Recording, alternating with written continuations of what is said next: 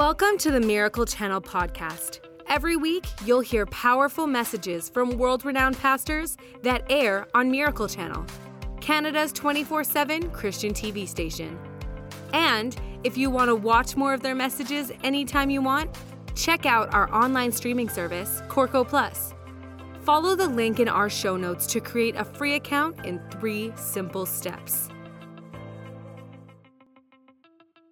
Today on the podcast, you'll hear a message from Dr. David Jeremiah. Dr. David Jeremiah is a great friend of the ministry. The mission of his broadcast ministry, Turning Point, is to deliver the unchanging Word of God to an ever-changing world. Through his daily program, Dr. David Jeremiah's expository teaching is helping millions of people grow in their knowledge of God's Word. You can watch Turning Point with Dr. David Jeremiah weekdays at 9 a.m. Mountain Time on Miracle Channel. Let's dive into the message. I remember reading a story about a guy who was getting ready to go out of town for the weekend to a formal event. And as the week went along, he got toward the end of the week and realized that he hadn't gotten his formal wear dry cleaned, and it was in a mess. And cleaners where he normally went couldn't handle it, but he had remembered across town there was a cleaning establishment that had 1-hour cleaner on the front of it. So he got in his car, took his clothes to this establishment, and he filled out the claim ticket, and he said, "I'll be back in a couple hours to get my clothes." And the guy says, no. He said, "We can't have these for you until Thursday." He says, "Well, it says on this establishment, 1-hour cleaner." "Oh," he said, "that's just the name of our business. We can't do that." And I thought to myself, isn't that the way it is for a lot of Christians? We have the word Christian plastered over us, but it doesn't really mean anything. That's just the name we call ourselves, and we are not expressing that in what we do. Well, today, in this question and answer thing with Jesus and a scribe, he's going to help us understand what it means to really be who we claim to be. What does it mean to truly be a Christian? How does that work out? What does it look like? How do I know if I've really got this disease or not? The passage begins in the 28th verse with what we might call the search for the first commandment. Listen to these words. "Then one of the scribes came, and having heard them reasoning together," that is Jesus and the others who were questioning him, "and perceiving that Jesus had answered them well, asked Jesus this question, 'Which is the first commandment of all?'" Jewish tradition divided the commandments of God's law into positive commandments and negative commandments. According to tradition, there are 613 commandments in the Old Testament. You said, "Dr. Jeremiah, I'm depressed. I thought there were only 10, and I'm not doing all that hot with the first 10. Well, there's 613 of them, y'all. 613 commandments in the Old Testament. And if you break them down, they are like this. 248 of these commandments tell us something we should do, and 365 tell us something we shouldn't do. These are not just the 10 main commandments. These are all the sub-commandments that you can get if you read every word of the Old Testament. And this scribe came to Jesus that day, and he said, "Master, which of all of those is the most important?" It's like you're walking into a room and hear all 613 commandments laid out on a table, and the scribe says, "Jesus, we want you to go and pick one of them up and say, this one is the most important. Which is the first?" Now, most of us wouldn't have been surprised at all if Jesus had answered him by giving him what is the first of the 10 commandments. And you know what that one is in Exodus 20. "I am the Lord your God who brought you out of the land of Egypt, out of the house of bondage. You shall have no other gods before me." That's the first commandment of the 10 commandments. We might have thought Jesus would have answered him with that, but he did not. Jesus answers in verses 29 and 30, "The first of all the commandments is, 'Hear, O Israel, the Lord our God, the Lord is one, and you shall love the Lord your God with all your heart, with all your soul, with all your mind, and with all your strength. This is the first commandment.'" So the scribe said to Jesus, "What is the most important commandment of all the commandments?" And Jesus said, "Here it is. You shall love the Lord your God with all your heart, soul, strength, and mind." What does he mean when he says this? He says the most important thing you can do to be who you claim to be is to love the Lord God. Let's break it down. First of all, with all of your heart. The heart, according to the New Testament concept, is the center of your emotion, the center of your feeling, the center of your desires. It's where you make your plans and where you talk with yourself. Your heart is the emotional part of your being. So when you say to somebody, I love you with all my heart, well, you don't say to your wife, honey, you know that pumping station I got in my chest? I love you with that. No. You love your wife, you love your husband, you love them with all of your heart, all of your emotion, all of your desire, all of your feeling. God Almighty doesn't want our passive love, He wants our passionate love. So He says, if you want to know the real commandment, here it is. Love the Lord your God with all your passion, with all your heart. And I don't know about you, when I read that, I think, whoa, man, I'm not sure I'm doing that. I know I should, and perhaps there are some times when I do, but I wonder, how do I measure up loving God like that? And then it says, and not only should you love Him with all your heart, you should love Him with all of your soul. And the soul in this context is kind of like the volitional part of you, the will of the desire, the thing that you turn the switch on with. You love Almighty God with your soul, and that's how you move forward. You make decisions with your soul. It is the way you get something started. It's how you turn on the ignition. It's where you love God with all your energy. Love God with all your heart, your emotion. Love God with all your energy and will, your soul. And the third one is love God with all your mind. Now, how many of you know that if you're going to be a Christian, you have to have your mind, because that's the only way you can understand the gospel. If you're a Christian today, you're a Christian first of all because the gospel came through your mind gate into your system. God has given us minds, and those minds are His, and He wants us to equip them and use them and then give them back to Him in some way that we can serve Him. Love God with all of your mind. C.S. Lewis once wrote, God is no fonder of intellectual slackers than He is of other slackers. In other words, don't be lazy intellectually any more than you should be lazy any other way. He said, if you're thinking of becoming a Christian, I warn you that you are embarking on something which is going to take the whole of you, brains and all. And I just want to give thanks to the Lord today for the men and women who have encouraged me because of their intellectual strength and their giftedness. And some of you are among those, many of you, because you want to learn the Word of God. You want to equip your mind with truth that can be used by the Word of God, by the Spirit of God, to make a difference in the lives of people. Love God with all your heart, with all your soul. Love God with all your mind. And then the last one is love God with all your strength.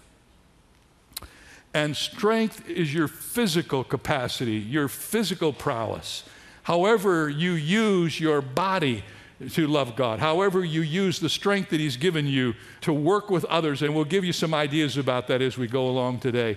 So let's just stop for a moment and think about the search for the number one commandment and the statement about the commandment. And here's the statement: love the Lord God with all your heart and with all your soul and with all your mind and with all your strength. Now notice the sequel to the first commandment. Mark verse 31, chapter 12. And the second, Jesus said, is like it: you shall love your neighbor as yourself. There is no other commandment greater than these. Now, isn't it interesting that the scribe asked Jesus one question and He gave him two answers? Jesus says, here's the first commandment: love the Lord your God with all your heart, soul, strength, and mind. And the second is like it: love your neighbor as yourself. Now, you know what that's become, don't you? That's now called the golden rule. The golden rule is do unto others as you would have them do unto you.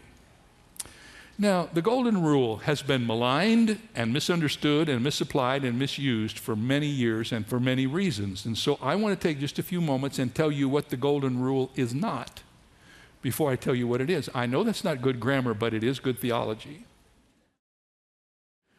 Notice, first of all, this command, this golden rule command, is not conclusive.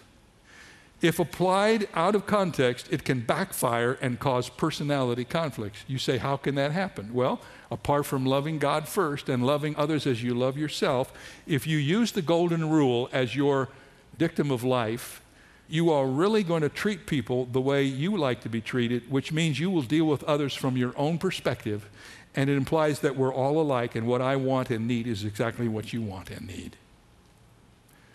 Do unto others not as you want them to do to you, but do unto others as they would like to have done to them. In other words, don't measure your relationships by what you want in the person who you love, but get to work and find out what's going on in the heart of the person you love and then try to help meet their needs. That's what they call the platinum rule, but it's not really any different. It's just the golden rule in the context in which it was presented. And so the golden rule, first of all, is not conclusive. You can't just take it and say, oh, I live by the golden rule. If you do that out of the context of the New Testament, you're going to make a lot of mistakes and probably a few enemies. Not only is it not conclusive, it's not comprehensive. Let me just give you the bottom line on it not being comprehensive. Listen carefully. You can't get to heaven on the golden rule. Can't get there. You stand before the Lord someday and he says, why should I let you into my heaven? You say, well, I kept the golden rule. Not. Depart from me, I never knew you. So will you say, if the golden rule is not conclusive and it's not comprehensive, then what's the use of it? Well, the purpose of this and the second part of Jesus' answer to the question, what is the great commandment, is to understand that it's important that we who tend to keep all of this stuff in our own sphere and our eyes on ourselves, if we're to really understand what it means to love God, we have to get our eyes off of ourselves and get our eyes on to other people. And this is very conclusively proven at the end of this message. But listen to me. If you go through the Bible, you will begin to discover over and over again that this principle jumps to the top in many passages. I could put 10 of them on the screen and just go through them one after the other, but let me just give you 3 places where this is presented. Philippians 2:4, let each of you look not only for his own interests, but also for the interests of others. Romans 15:2, let each of us please his neighbor for his good, leading to edification. And 1 Corinthians 10:24, let no one seek his own, but each one the other's well-being. Someone has said that if we love our neighbors as we love ourselves, when our neighbor loses his job, we feel his loss almost like we have lost our job. When our neighbor loses his spouse or her spouse, we feel like it's almost happened to us. If we love our neighbors as we love ourselves, we get past the barriers that separate us and into the heart of the one we love, and we discover what their need really is, and we identify with it as if it were our own need.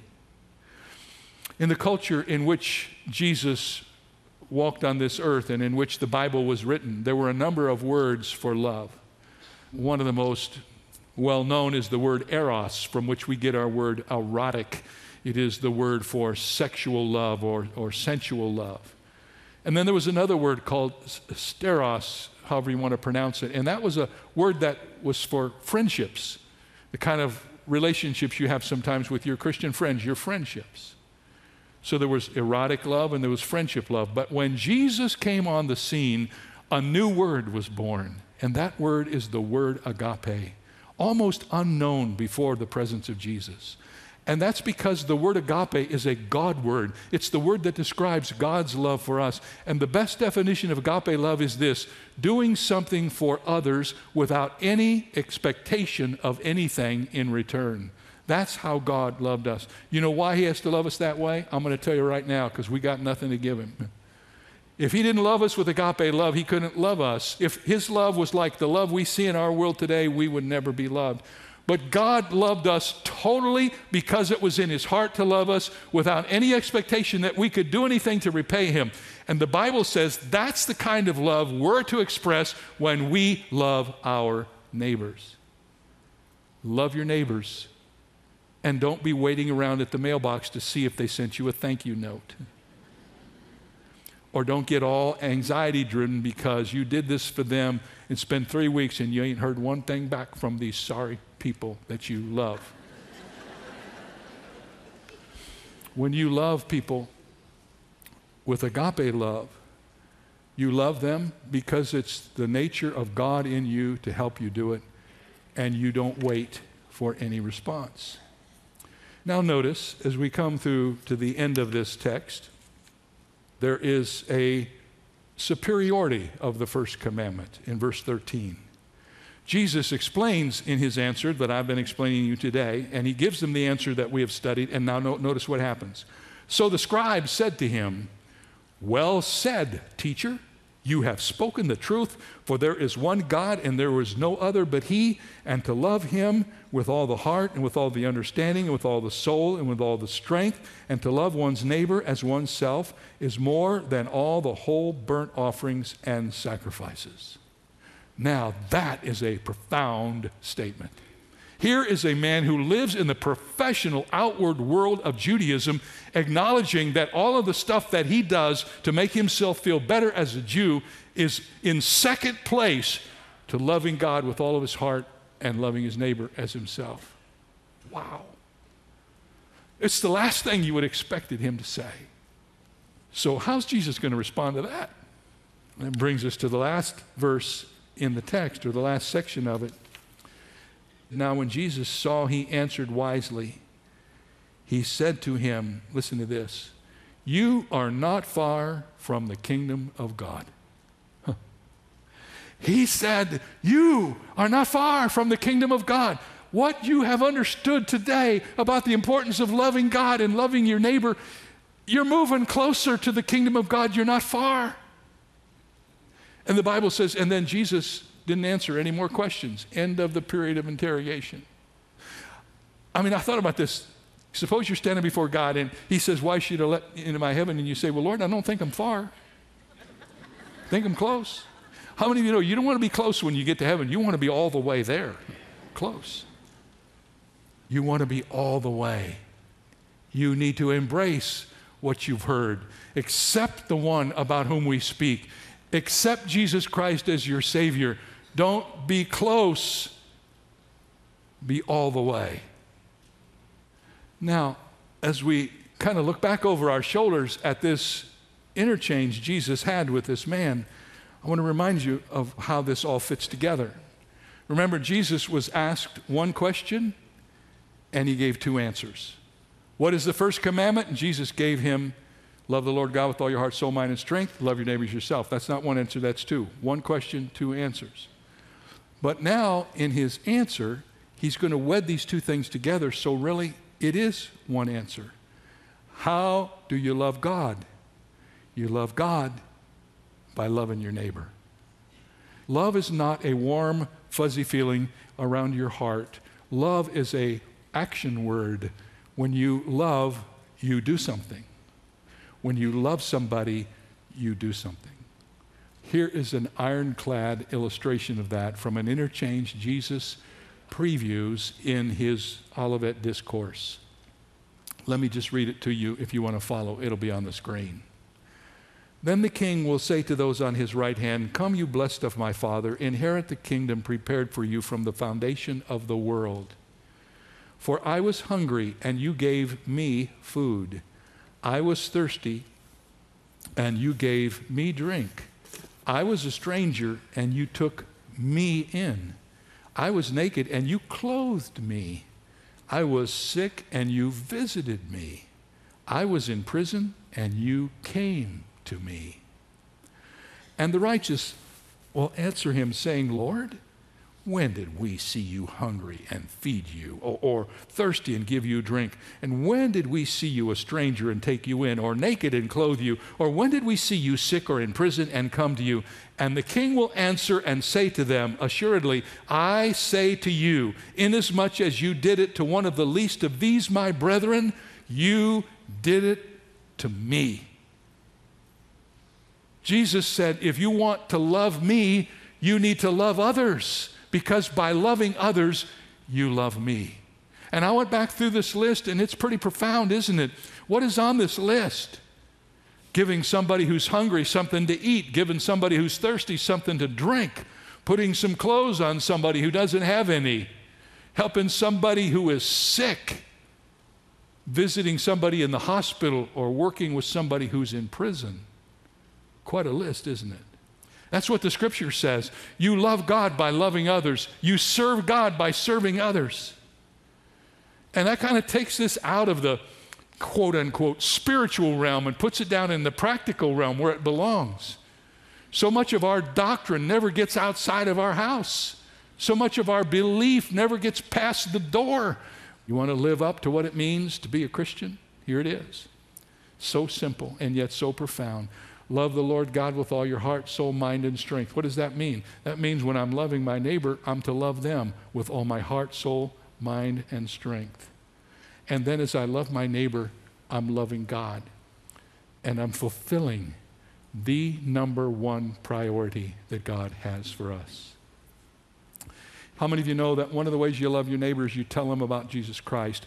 And the Bible says we're to go into all the world and preach the gospel to every creature. Do you know what that's called? It's called the Great what? Commission. And this commandment that Jesus has told us about today, you know what that's called? That's the Great Commandment. So you got the Great Commission and the Great Commandment. Here's a little formula. A great commitment to the Great Commission and the Great Commandment will make great churches and great Christians. Did you know that? A great commitment to the Great Commission and the Great Commandment will make great churches and great Christians. You want to be a great Christian? Do you have a great commitment to the Great Commandment and the Great Commission? That's the avenue to become a great Christian, and that's what makes great churches.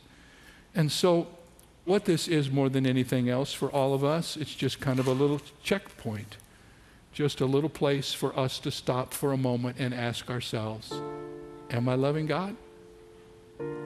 Am I doing something for God? What you need to do is carve out a place for you to work. You need a place where you can serve, because that's how you love God. If you got something going and it doesn't involve the church and you're serving God, God bless you. But the church is the place primarily where we get plugged in and where we serve God, and by serving God, we love God. Thanks for joining us today. Make sure you subscribe to this podcast to hear more messages from encouraging speakers that air on Miracle Channel and Corco.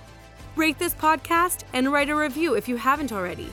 And share this message so others can be encouraged by this teaching too. We hope you were inspired by today's message. God bless.